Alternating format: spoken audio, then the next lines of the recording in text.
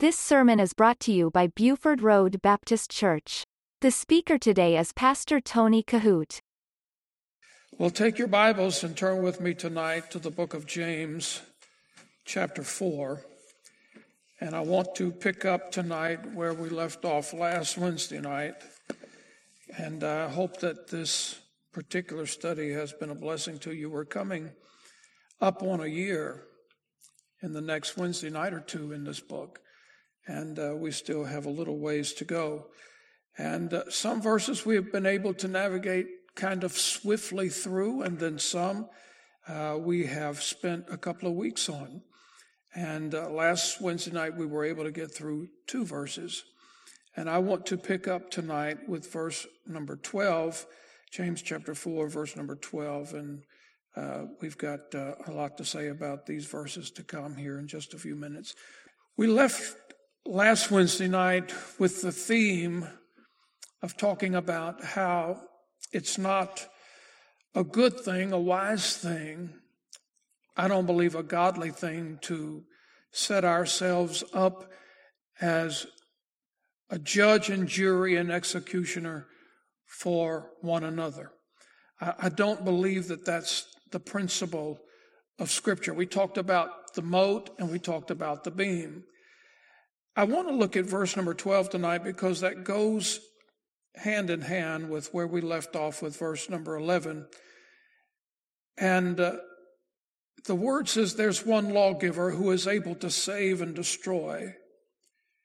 Who art thou that judgest another?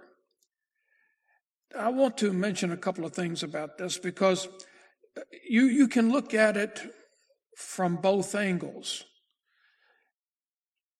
If you say, well, we're supposed to judge people. Well, my question is, what does that accomplish?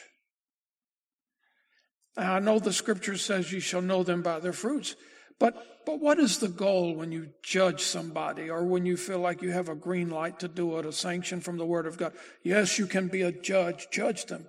So what do you get out of that? What is the end result out of that? Do you just simply say, I don't agree with that and I wouldn't do it that way, and God's wrote Ichabod on your life, and you go through all of these negative aspects? I mean, what is the harvest of judging? And I thought about that a little bit, and here's the thing. As with the liver and onion deal, there's some of us that don't like that. Some of us do. They like the buttermilk deal. None in here do. Maybe some out there in the internet world does. But here's the thing. People are made up of all sorts of components. And if we go the route to where we believe the Word of God would teach us not to judge, primarily basing that from Matthew 7 and other places in the Scripture, right here in this passage of Scripture, who art thou that judgest another? Okay, so if we look at it from the perspective, I'm going to refrain from judging. So then I ask you, and there's a lot of positive input that we could put on that as well. If you look at it from the perspective, no, I'm going to judge. This is wrong. Okay? So you come up with a conclusion that's wrong. So what does that accomplish? I mean, what do you do? Do you take somebody and outside the gate and you stone them because they have a different opinion than you, or you live a different manner of lifestyle than they, or you have a different conviction preference than them? I mean, if you're going to say it's okay to judge and you have no reservation, you have no problem with judging people, again, I ask you, what is the goal? What is the harvest that you expect to receive from that Christian deed of judging? Because we all have different opinions about different things. I have a very dear preacher friend that he could call me in the middle of the night and I'd come to his aid and help him with anything that he needed. But we have a sharp difference. And we've talked about this over lunch. We've talked about it in our offices. We've talked about it in fellowship meetings. And we just cannot seem to come together on this subject. And I don't judge him because he has a different perspective and a different view from me on this issue. And I'm not going to judge him, but the issue is this. He strongly, passionately believes with all of his heart and soul that if someone from the community came to his church who happened to be from another denomination than his church, and they were coming and they loved the preaching, they loved the singing, and God so moved upon their heart, they walked out to join the church. His passion and conviction is this: well, because you have come into our church from another denomination, and which, by the way, scripturally baptizes. We believe that there's only one scriptural mode of baptism, and that's to be immersed. So someone comes in here that wants to be has been sprinkled and never been scripturally baptized, then we require them to be immersed in the water. It's just the way that it is. So that's a given. Somebody from another denomination out in the community comes into his church. They have been previously scripturally baptized elsewhere, saved, scripturally baptized. He has a fundamental conviction that before they can become a member of his church, he must rebaptize them in his baptistry in order to solidify the decision that they made. And I strongly disagree with that. And my question to him was this. I said, what is more important? To be saved or to be baptized? And he said, well, that's a no-brainer. He said, obviously, that's easy. To be saved is far more important than to be baptized. And we agree there. My question to him was, well, do you require them to be resaved to come into your church? You think about this. Because if salvation is more important than baptism, which it is, and they have been saved and they come into the fellowship, and they want to join your church, and they have been immersed in another church of another denomination, another persuasion, which is more important? And there is no scriptural reason that he has for that other than a personal conviction. And I try not to make strong, overwhelming convictions in my life if I have no scripture for it. Now, I'm saying all of that to say that I'm not going to judge him because he doesn't do things like me, even though I believe that in this case, he's wrong. But he's a dear friend, and I love him with all of my heart. He's sound in Scripture. He has no Scripture for this, but I'm not going to judge him. What benefit would I get out of that? What would it do for me? How could I be edified as a Christian for judging him because he has a different conviction or he has a different take, a different mannerism than I?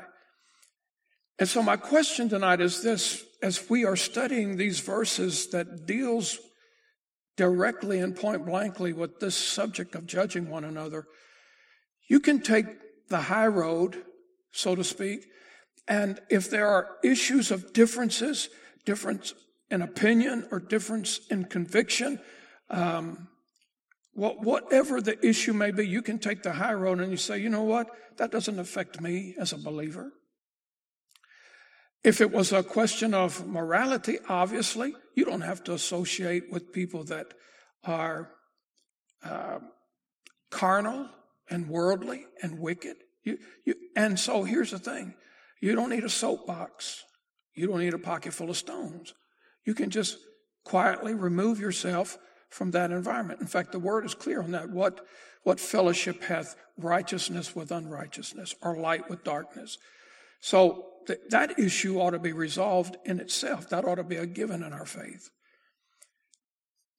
But again, you come down to this thing to where either you're going to remove yourself from this thing of judging people, or if you put your category to your preference of saying, well, no, I'm going to judge him. Okay, so what will you do?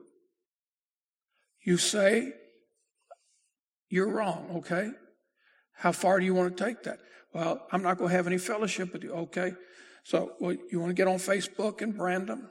Okay, so, but you see how it's a vicious cycle, and there is no end in it if you choose to judge someone. Now, again, I go back to the thing, the word says, you shall know them by their fruits. And certainly, we can identify through the mannerisms and the conversations of people where they're lining up. We can tell who's camping near the cross, and we can tell who's following afar off. They expose themselves. We don't have to judge it. But there are some people that are bent on this thing and place it within the realm of their Christian duty to do that. And I believe that the Word of God clearly teaches that we shouldn't do that. In fact, I want you to look at a passage of Scripture on this in 1 Corinthians chapter 4 and verse number 5. I want you to see something. I'm going to give you a lot of Scripture tonight as time permits because we've got a lot of territory to cover here in these next couple of verses. But my passion and my conviction is this, and I'm going to give you the Scripture. As I said Sunday, everything I preach, I have a Scripture for. When we think about God, who is the righteous judge, we have to remember that He is the sovereign ruler and judge of the universe. And here's the thing. If you're going to be somebody's judge, then what you are judging is their outward behavior. You are judging by what you see. You are judging by what you hear. You are judging by what you feel. All of these are outward manifestations. All of these are behavioral characteristics. But what you cannot see is the heart. God clearly teaches us in the Word. We look on the outward, but it is God and only God who can see the heart. And because of that, it's my persuasion that that disqualifies any of us from being anybody's judge, because the thing that really matters is the heart. The Scripture in 1 Corinthians chapter 4, verse number 5, therefore judge nothing before the time until the Lord come, who will both bring to light, and this is something that you and I cannot do, who will bring to light the hidden things of darkness and will make manifest the counsels of the heart. And then shall every man have praise of God. Now, we can be overly opinionated and dominated by what we see. And I can remember when I was a teenager growing up many, many, many years ago. And back in those days, one of the things that our church was affiliate with was a lot of youth rallies. We went to our youth group would go to this church would come here, and it would be a rotation of stuff. And I remember I was sitting, our church, they gave you certain areas where to sit in. They had Bible drills, sword drills, you know what I'm talking about. And I can remember I was sitting about where Sister Debbie is one night with our church. And back in those days, I wore my hair a little longer than what I wear it now.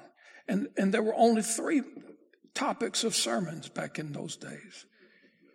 Long hair, mini skirts, and holding hands and having babies. That was the 3-point outline. And I grew up on that stuff. I got sick of it. But I can remember that I was sitting on the second row, jumped up with the Bible open and the verse, and the guy comes around and he says, sit down. He said, this long-haired brute right here will either die and go to hell or end up in jail. He didn't know me from Adam. He didn't know who I was. He didn't know anything about me. But my hair was a little long, and he put me into some kind of mafia category. The thing is this. You and I, we can see outward behaviors and manifestations, and we can hear maybe slang or pun, or we can hear things that maybe we would say, oh, I'd never do that. We have to remind ourselves Simon Peter disqualified himself greatly with those words. But when we set ourselves up to be a judge, that's all we're doing, is casting a judgment on what we see, hear, or feel. We cannot see that heart. And only God reserves the right to bring a judgment into pure justification. None of us can do that. Only God knows the facts about everything.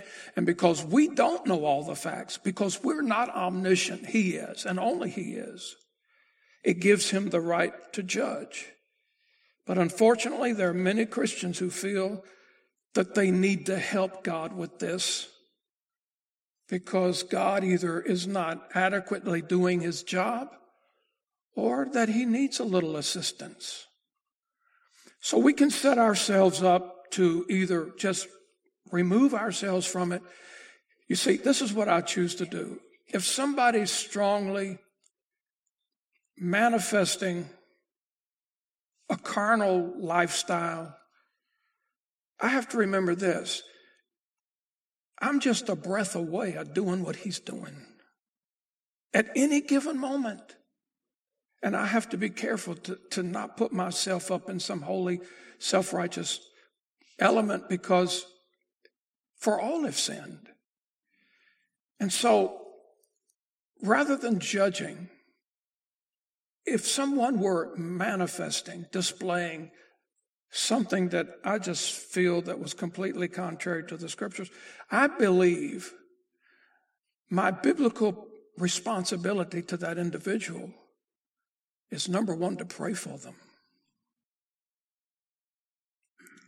And then maybe, how can I bear this person's burden?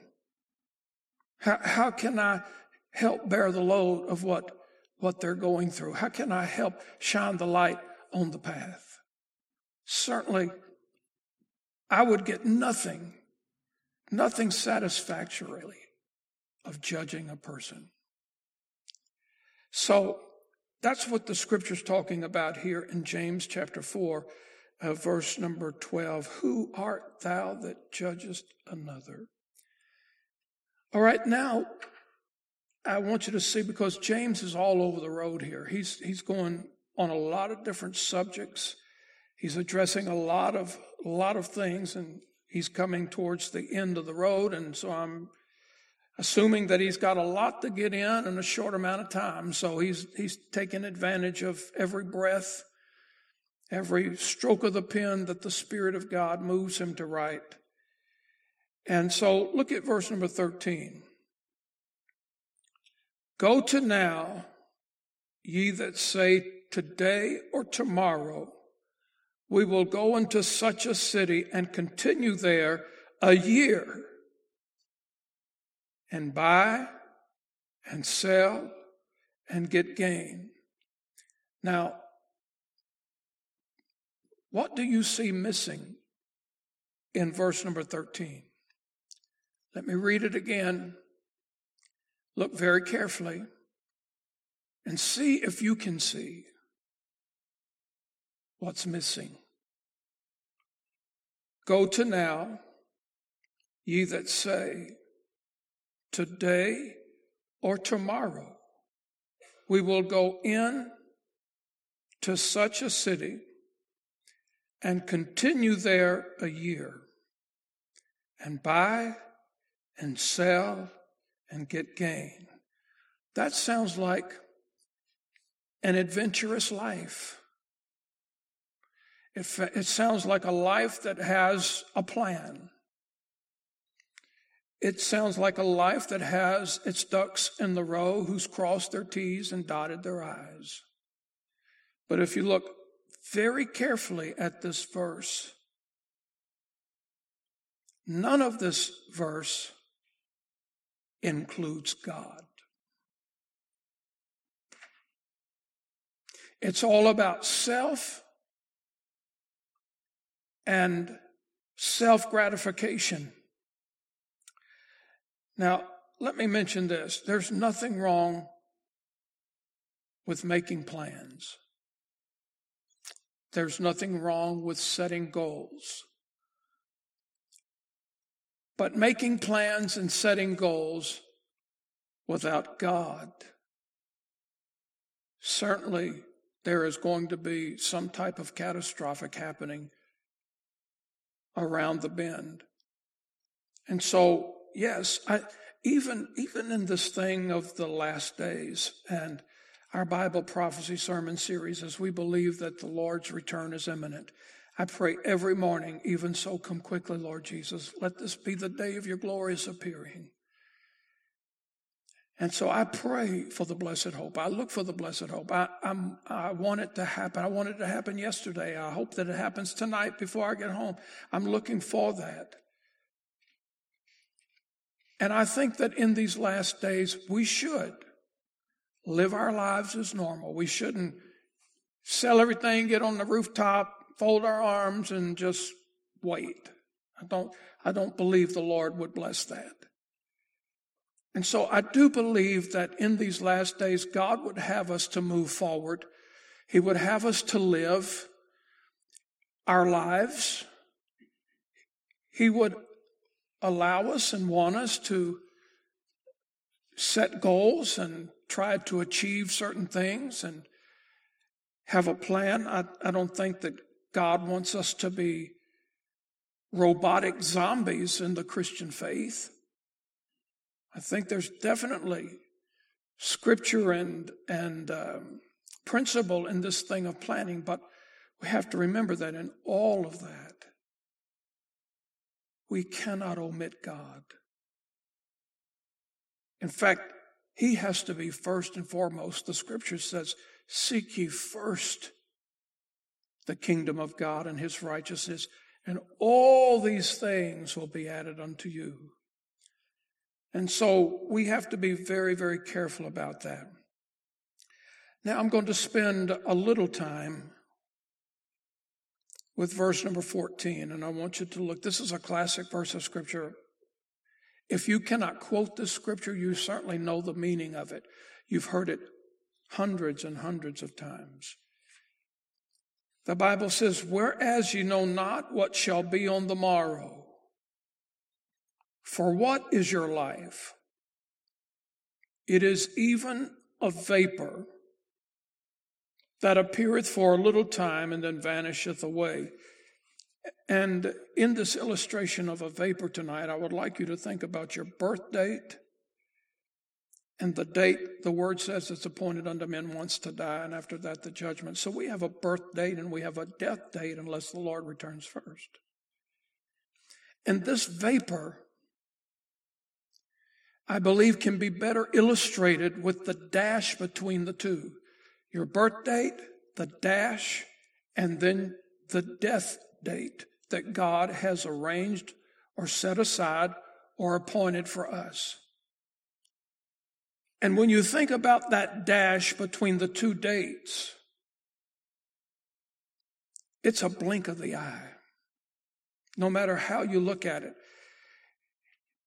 In fact, I want you to think about this, and I jotted these things down tonight, and see if you can identify with it. Talking about life.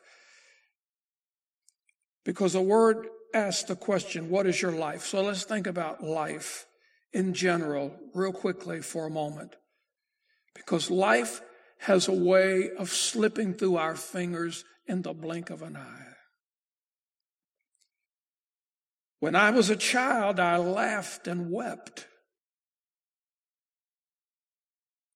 as time crept. When I was a youth, I dreamed and talked, and time walked. When I became a full-grown man, time ran. When I grew older, time flew. At some point, we will find it passing and passing on, and then time will be gone. Like that. I want you to look at a couple of scriptures here. I'm going to give you several to contemplate tonight. I want you to look at Psalms chapter 90. Let's go there. Psalms chapter 90. And let's see if we can find verse number 10.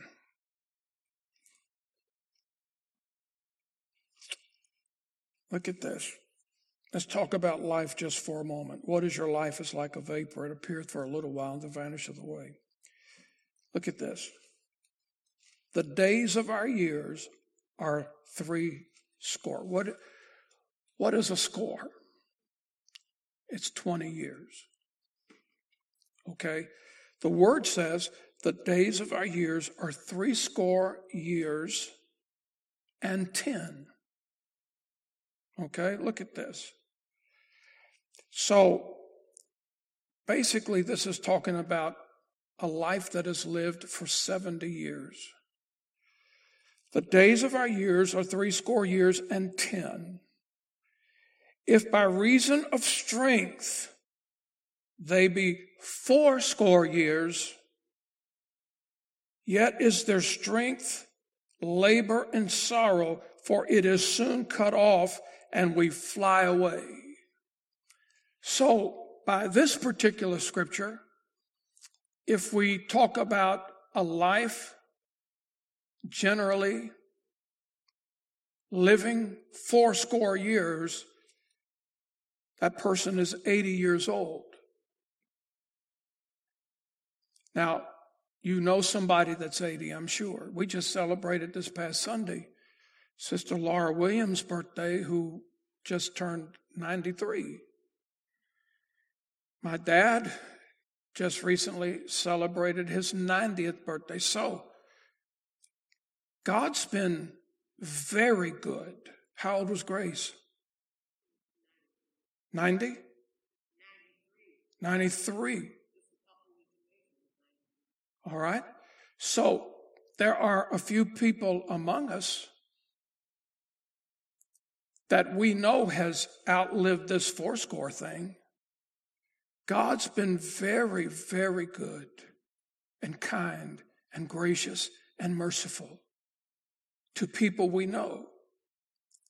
Now look at this again. And if by reason of strength they be 80 years, yet is their strength labor and sorrow, for it is soon cut off and we fly away. I want to share with you several scriptures about this thing, about our years in life.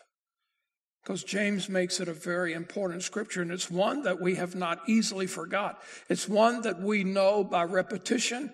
We know that we hear it often in teaching and preaching.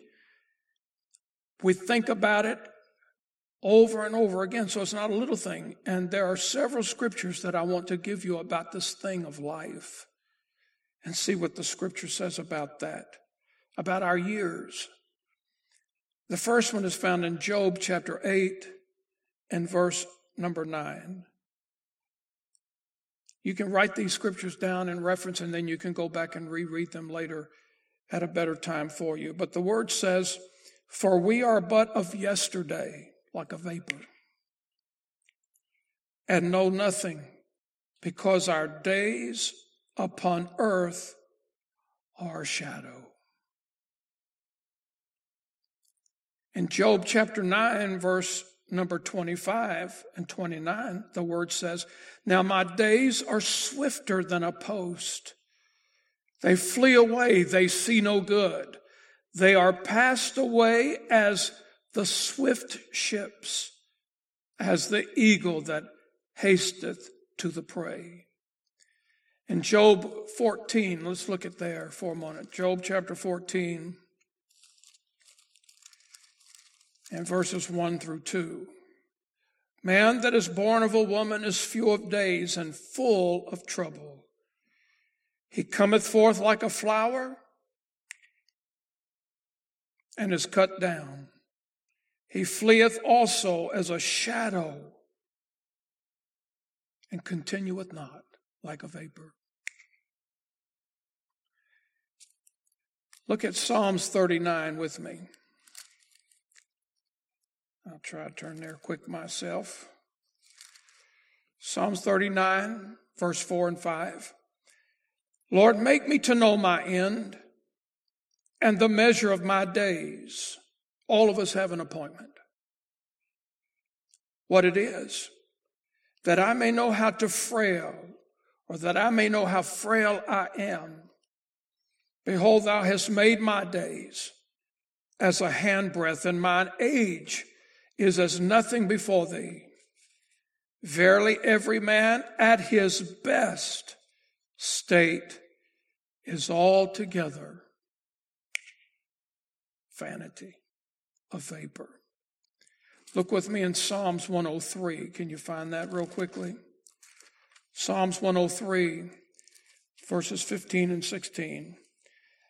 "As for man, his days are as grass. As a flower of the field, so he flourish. For the wind passeth over it.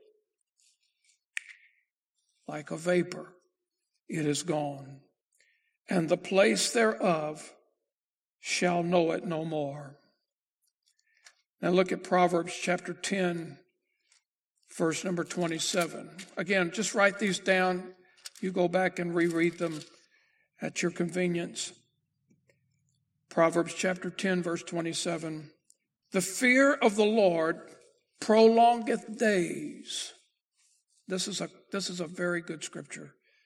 "The fear of the Lord prolongeth days, but the years of the wicked shall be shortened."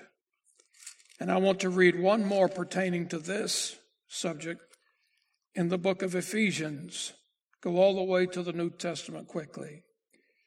Those of you that are watching, I hope that you're writing down these references as well. We're talking about, James said, life is like a vapor.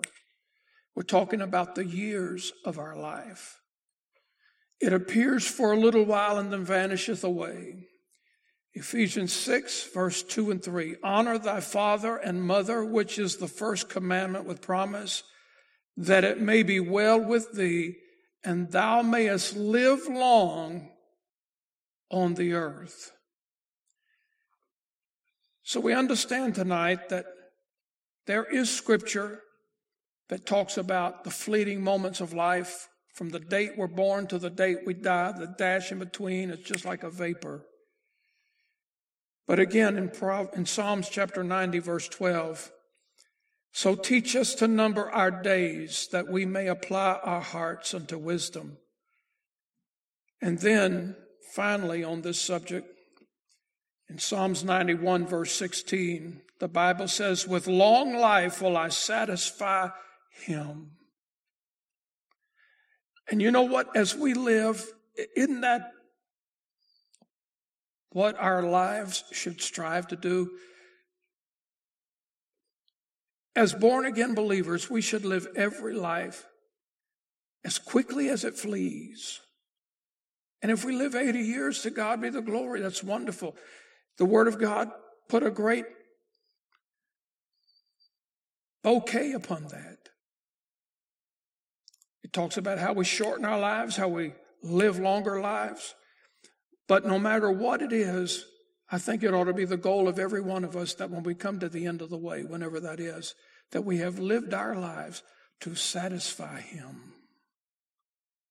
And when we have satisfied him, there is no reason for him not to say, well done, thou good and faithful servant. All right, let's go back to James 4, and we may have time to get into verse number 15 somewhat this evening. James 4, verse 15, the Bible says, for that ye ought to say, look at this very carefully, if the Lord will, we shall live and do this or that. And so when I think about this, I don't think that we should ever get to the place in our life that we forget that we are totally dependent on the Lord. There's a verse of Scripture in the Gospel of John, chapter 15, verse number 5. Jesus said, without me, ye can do nothing. Absolutely nothing.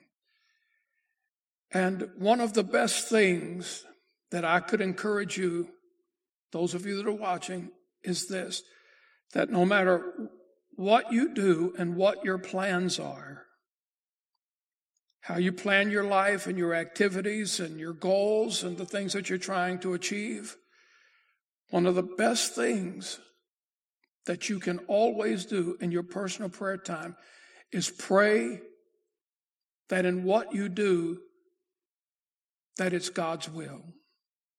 Pray for God's will. I want to give you 3 scriptures for this, and we'll close for tonight.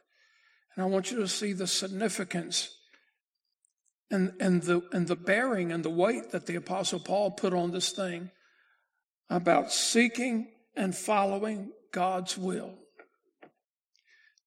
There are certain aspects of that I don't have time to go into tonight. There is a perfect will of God. There's a permissive will of God. But I want to talk generally tonight that every time we set a goal before us,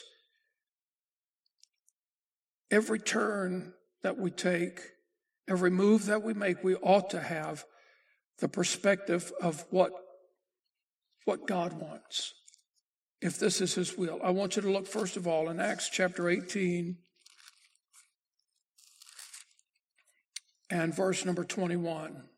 And Paul basically said this verse in other words, in other text. Pretty much he was saying the same thing. It was you will find that it is repetitive. And so in Acts chapter 18, verse 21, he says, but bade them farewell, saying, I must by all means keep this feast that cometh in Jerusalem, but I will return unto you again. He was saying, that's my goal, that's my plan, that's what I'm striving for. He said, I will return unto you again, if God will. Look at that. And he sailed from Ephesus. You listen to Pastor Tony Kohout. For more information, visit our website at BufordRoadBaptistChurch.com.